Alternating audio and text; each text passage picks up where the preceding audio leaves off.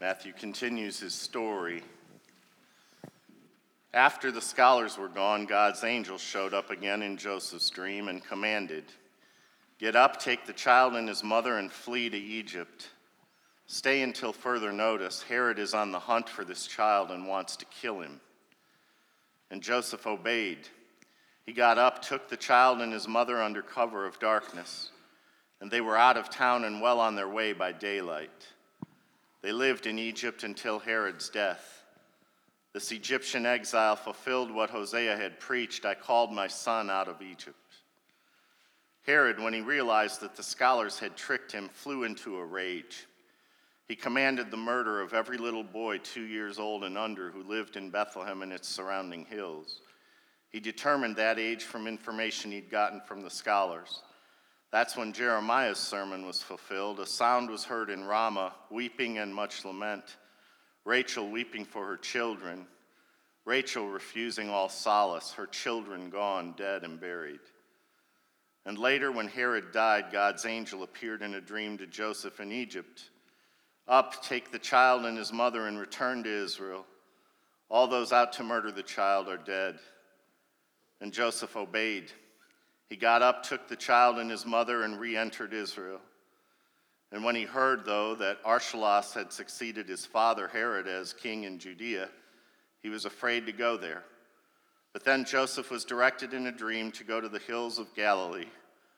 And on arrival, he settled in the village of Nazareth. This move was a fulfillment of the prophetic words, "He shall be called a Nazarene." And this is the word of God for the people of God. Thanks be to God. Amen.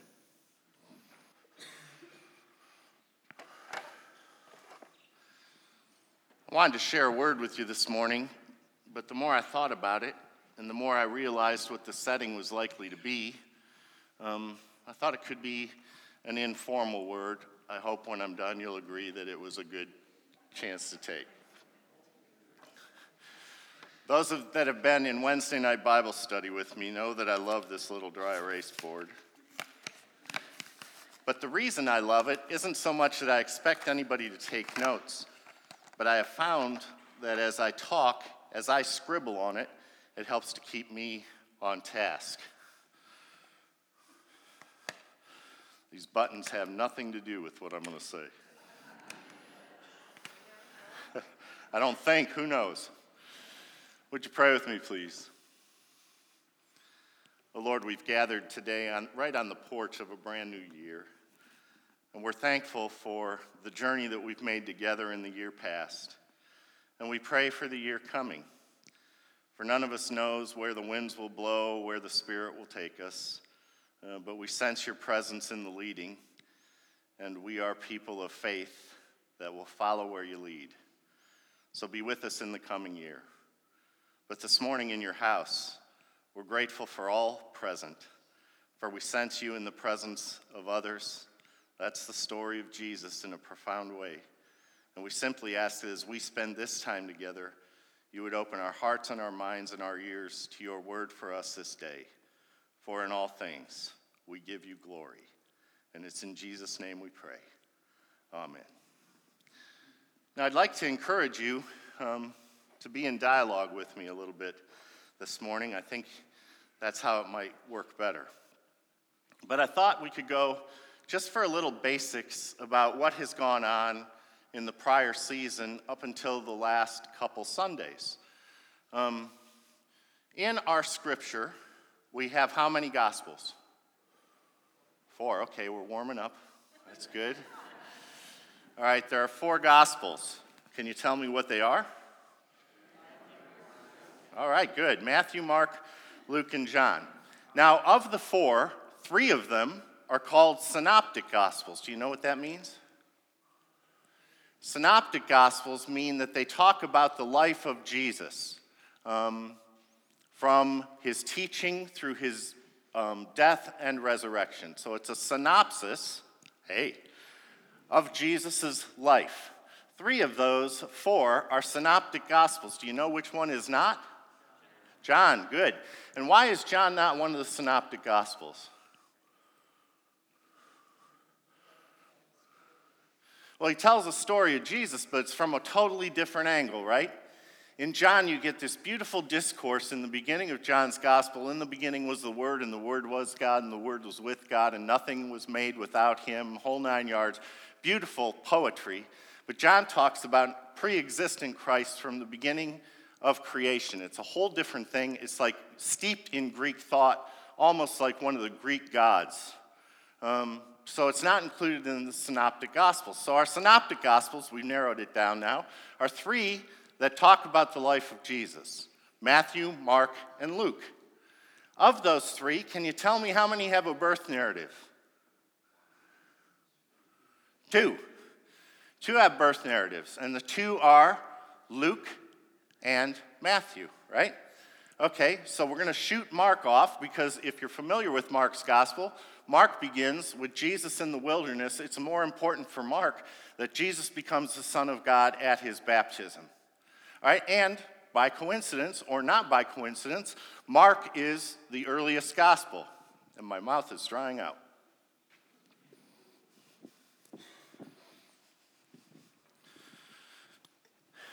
Excuse me. All right, Mark is the earliest gospel, which dates to about 70. If you remember your history, what else happened in 70 of the Common Era? Yeah, destruction of the temple. Jerusalem was sacked by Rome. Right around that time, the Gospel of Mark appears on the scene. Now, about how long is that after Jesus' death and resurrection and ascension? About 40 years, right? So for those 40 years, much of the Jesus tradition has survived how? Oral tradition, telling stories like we're doing right now. So that was Mark. Now, most scholars believe, and if you look at the 2 Gospels that are remaining, Matthew and Luke, that both had Mark as a source document, because much of their Gospels, when they get to certain material, is word for word from Mark. So it's widely agreed that Matthew and Luke both had Mark as a source document. So they had Mark in their hands when they were writing. They also had a document that's yet to be discovered, but that's been called Q. And part of Q is a question, but it's thought to be a series of sayings, because these sayings are doubled both in Matthew and in Luke, but not even found in Mark. So they think they had 2 source documents. Now we need to know, and I think the birth narrative is a prime example of how this works. We have spent the last few weeks with Luke, primarily Luke. First of all, do you know that they're different? You know that the 2 stories are completely different? You just heard Matthew's today. What drives the story of Matthew's birth narrative? Matthew's story is driven by angel appearances to who? Angels to Joseph in dreams, right? All right, Luke, on the other hand, begins and ends in the temple. You need to know that.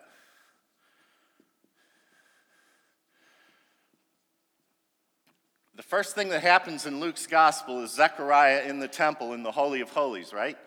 And who pops up and says, "Hey, how you doing?" Gabriel.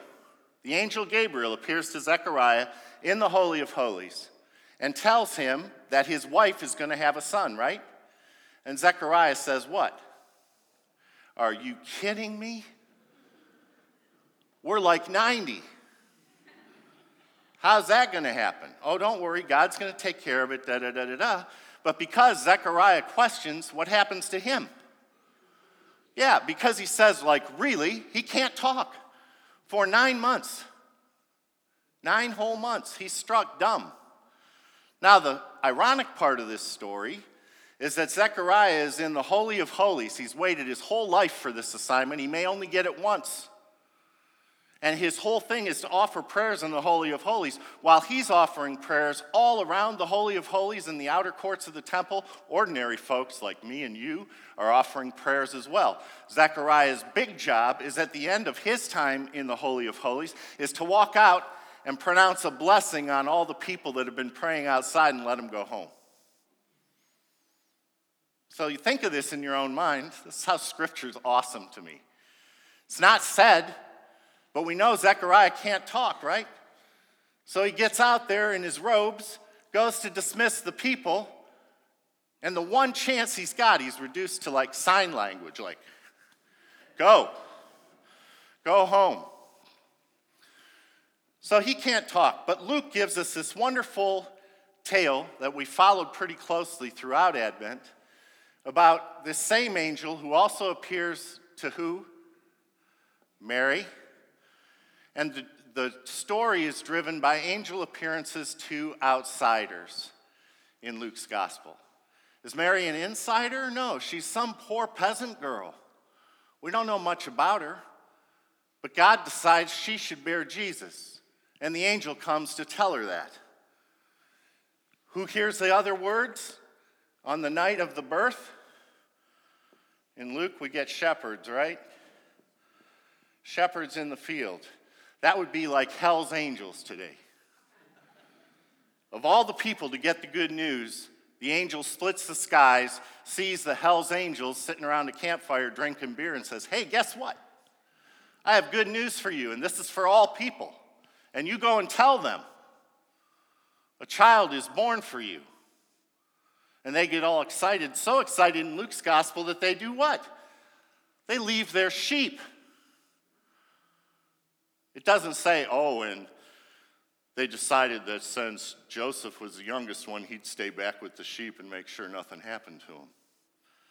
They all are so excited, they get up and leave their sheep to go in search of what's happened. Throughout Luke's gospel, this whole outsider narrative continues from the beginning to the end. One of Luke's main purposes is to bring outsiders in. It's part of the story of Jesus. It's what's going on here for Luke. Now, we heard Matthew's story today. What do we get in Matthew that we don't get in Luke? There are no shepherds in Matthew's gospel. We get what? Wise men. This is the operative word. Men. Angel appears to a man, drives the story, right? And if you look carefully, this whole story in Matthew is carefully crafted to cast Jesus as the new Moses. It's Jesus as the new Moses. What else do you get once Jesus is here in Matthew? You get the Sermon on the Mount. Where did Moses receive the law? On the Mount. In Luke, that same material is a sermon on the plain. There's no authority figure. Jesus is at eye level with everybody else. It's a totally different cast of the story. I just wanted you to understand today that we do a poor job at Christmas of mishmashing all of this together when I don't think it was ever designed to be seen together. And I'm telling you this today, confession, because I was raised in a conservative church. Nobody ever told me this stuff. I didn't learn this until I got to seminary. And part of the reason I'm telling you is my reaction when I got to seminary was, I've been in church my whole life. Why didn't anybody ever tell me this? Our Sunday school materials, when you see David, he stands on a hill with his little shepherd's crook, and that hill is green grass, and sheep are all around him. I don't want to ruin your New Year and your Christmas. Not true. First time I went to the Holy Land, they said, and these are the fields of David. I'm like, are you kidding me? These aren't the fields of David. Where's the grass? There is no grass. There's moss that grows on the rocks. The sheep scrape the moss with their teeth off the rocks. Now, why we can't tell that to our children is beyond me. Because I'd have felt much better if I'd have gotten there and said, oh yeah, there's the rocks that the sheep scrape the moss out of. But I'm like, oh no, man, where's the grass? Where's the grass? So you need to know this because of this. This Jesus material existed through word of mouth for years, and I don't want to take up much more time. But when these stories were written, they were written intentionally. And they include things that were important to their community at the time. Matthew sets out from the beginning of his gospel, I would say, to set up a hierarchy for the church. This is the favorite gospel of the Catholic Church. Because in this gospel, Jesus gives Peter the keys to the kingdom. And all down through the ages, even though they don't have similar kin, the popes are the new relative of Peter, right? All right. So there's a reason that Matthew does this. I don't have time to get into all of it. There's a reason that Luke does all of this. But this is a gospel of the outsider. This is a gospel of the insider. You've got two completely different birth narratives. And I tell you this at the beginning of a new year because the many levels of the story is as you read them, they work for what the story tells you right now. They also work with the layer of what the author was trying to convey about what was going on in his particular community at the time. They also work with the layer of what's going on in our world today. In both of them, there are Herod, right? Do we still have Herods? Unfortunately, we do. We do. We all live in a world in which Herods still rule. They still rule. So it's like an onion. There are many levels. The more you peel back, the more truth you reveal. And I think that's all I want to say. Any questions? Anything anybody wants to say? Now's your chance.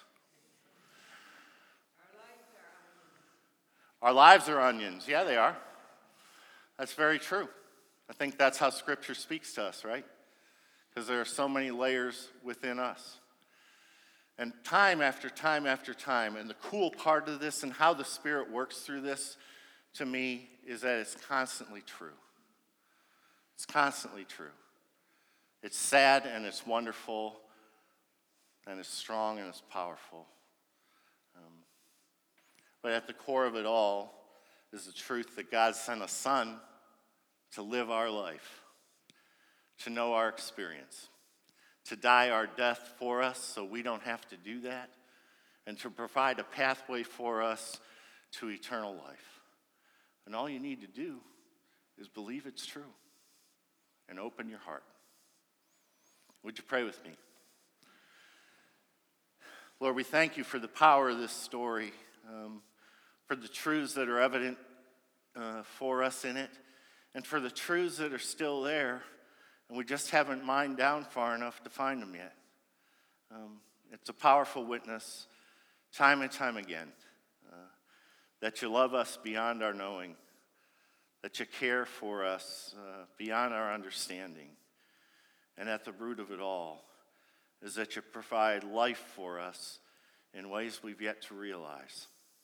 So we say thank you and give you all the glory. And it's in Jesus' name we pray. Amen.